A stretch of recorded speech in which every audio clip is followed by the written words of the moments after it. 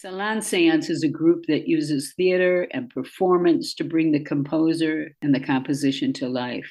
So the quartet for the end of time is by the ensemble Salon Seance. With us right now, because we're having this production at the Sanctuary for Independent Media on the 19th of November. Today with us, Simon Lee, who is a researcher and co-creator of this project with his sister, Mai. Tell me something about yourself, Simon. Are you a musician as well? An amateur musician, so I won't be contributing in my capacity as a musician. But I am a researcher, and that is my contribution to this project. So you, along with your sister, had worked on this project. Now you're in Tokyo, she's here in New Mm. York. Did you do this all by Zoom? How did you do this? Well, this particular project on Messiaen, yes, it was over Zoom. Although the other members were in the States, so they were able to do things in person. I sadly was not afforded that opportunity, but I shall be coming to Troy. What was this about Messiaen and his work that made you want to dwell into what could be done, what could be improvised, what could be created amongst the history of his music and the history of this piece? What was it that inspired you and your sister to come up with this concept? We had different reasons for finding interest in this particular piece, creating a project around it. In my case, it was partly, the captivating nature of the piece, musically speaking, but also as a historian and researcher, what fascinated me was the reception history of the piece. This piece is quite popular, even though it's quite contemporary. So, it doesn't sound like Mozart by any stretch of the imagination. But when it is performed, as it is performed often, it is usually portrayed as music that comes from it was composed during the Second World War, and people make all sorts of associations with that. What bothered me and also amused me was the association made here is to concentration camps, but of course Messiaen was not in a concentration camp, he was in a prisoner of war camp, which is a different kind of monstrosity. And that in this mostly intentional misdirect, when this piece is put on by a lot of organizers, I think it strays from what Messiaen was trying to achieve. And in this performance of ours, we want to kind of try to recover what Messiaen himself wanted to express. One thing I wanted to ask you, say he was not in a concentration camp, he was in a prisoner of war camp during World Mm-hmm. War II. And I think the reason he was in a prisoner of war camp is interesting because I think it gives us some depth as to his character and personality. Well, he was captured. He was working as a medic, an orderly. It was during the phony war period that he was stationed, so no real fighting. And then suddenly he got hot and he was escaping with his colleagues, and he was captured and transferred to this camp called Stalag 8A. The purpose of a prisoner of war camp, in contrast to a concentration camp, is to hold them prisoner for exchange, and also because it is dictated so by the codes of conduct of war. It was cold. It was in Eastern Europe. It was cold, and they were malnourished. The inspiration for this piece comes from a hallucination he had when he was literally starving, so much that he was hallucinating. So the conditions were dire, but there was recreation activities. There were bands that would play, orchestras. There was a library. So to capture that reality is part of what we want to do, to portray the true nature of the circumstances in which this piece was created. And how did you go about doing that? How did you come up with the idea? Well, there's a lot of good scholarship on this particular piece and on Messiaen generally by musicologists and historians.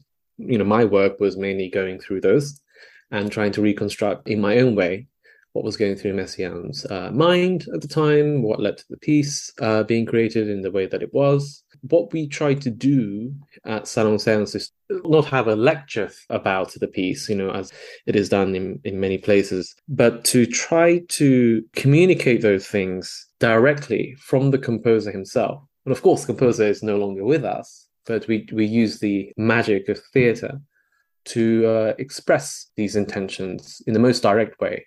We feel that the audience is most receptive when it's not, some expert talking about this at a distance, at a remove. The music is so visceral, so direct. It is a language of its own. It doesn't really get its proper landing if it's not delivered in the right way, and that's what we try to do. The idea of a séance, how did that come about? It was it was a joke originally. I joked that it could be called séance de musique, which in French just means a music session, like a jam session. But in English, of course, it has séance, so that has a different meaning. And that was because already from when we began the project back in 2015, I think, we had this idea to bring the composer's voice back. That's the sense part, right? To bring them back and to make them plead their case, promote their own pieces. So yeah, it originally began as a joke, but then, we really kind of doubled down on the sales aspect. And also, it comes from the recognition that musicians are mediums. What they do is essentially just like a medium. So if you think about it, if you're a musician and you are practicing, rehearsing to perform a particular piece, what you're trying to do is to try to understand what the composer was trying to express with that particular piece. And so you're always trying to recreate and communicate by communicating with the composer what their intentions were. And the attitude that they take as they go on the stage is to be as faithful as possible to the composer's intentions. So in a way, the composer gets to live again, speak again, express those meanings that they try to express with those pieces through the musician, right? So that every time a musician performs their work all over the world, at any place and time, the composer is in that sense, being brought back to life. I can see how that can apply to any of the arts. Right. Art is communication. And it's also a means by which artists long gone and long dead can still communicate with us. Can still live. Right. But of course, they need a medium to be able to do that, right? And the medium is music? Right, music, could be actors. It comes from a recognition that mediums are fellow souls to artists. Wow. Okay. I like that. On that point, I think there's a poem by Rilke where he talks about this phenomenon that in nature, in the world where we live, things decay and die, right? So you have this movement from life to death. His image is a candlelight or something would turn to ash. He said that in art, that's the only place where the reverse can actually be true, that ash can turn into fire again. As when dead words on a page, for example, in this case, poetry, as it is read and recited either, with a voice or in the mind's voice, those dead letters suddenly become imbued with meaning, imbued with human emotions and experience, right? And you make these associations in your mind, perhaps, but not just associations, you also feel real emotions as you recite them. So yeah, it's kind of like that. How would what happened in 1938 relate to what's going on in the world and society today? Where this piece originates, right, as I said earlier, is a hallucinatory episode that he had while he was at the prisoner of war camp from malnutrition. That here he was in a prisoner of war camp. He didn't really know when the war was going to end, which meant he didn't know when he was going to get out. And there was little information from the outside world in the camp. For all he knew, he could be there for a very long time. If you don't know when you're going to get out, when you can't really see an end point to your particular situation, when is this going to end? A disorientation in time. Why am I in this situation in the first place? And the message that Messiaen wanted to focus on and wanted to really express with this piece is that even though there is a war going on, and even though he is suffering, and with no end in sight, so that there is something that this is leading towards, some kind of completion, fulfillment, a future point in time, whenever that shall be. This will all make sense, and this shall all have been not completely in vain.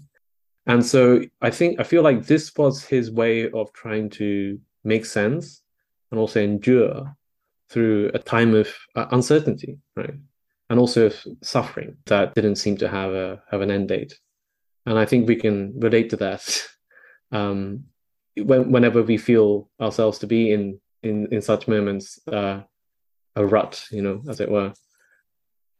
We're all looking forward to this experience. Mm-hmm. Thank you. This has been Andrea Cunliffe for the Hudson Mohawk Magazine, speaking with Simon Lee, co-creator with Mari Lee of The End of Time by Ceylon Seance.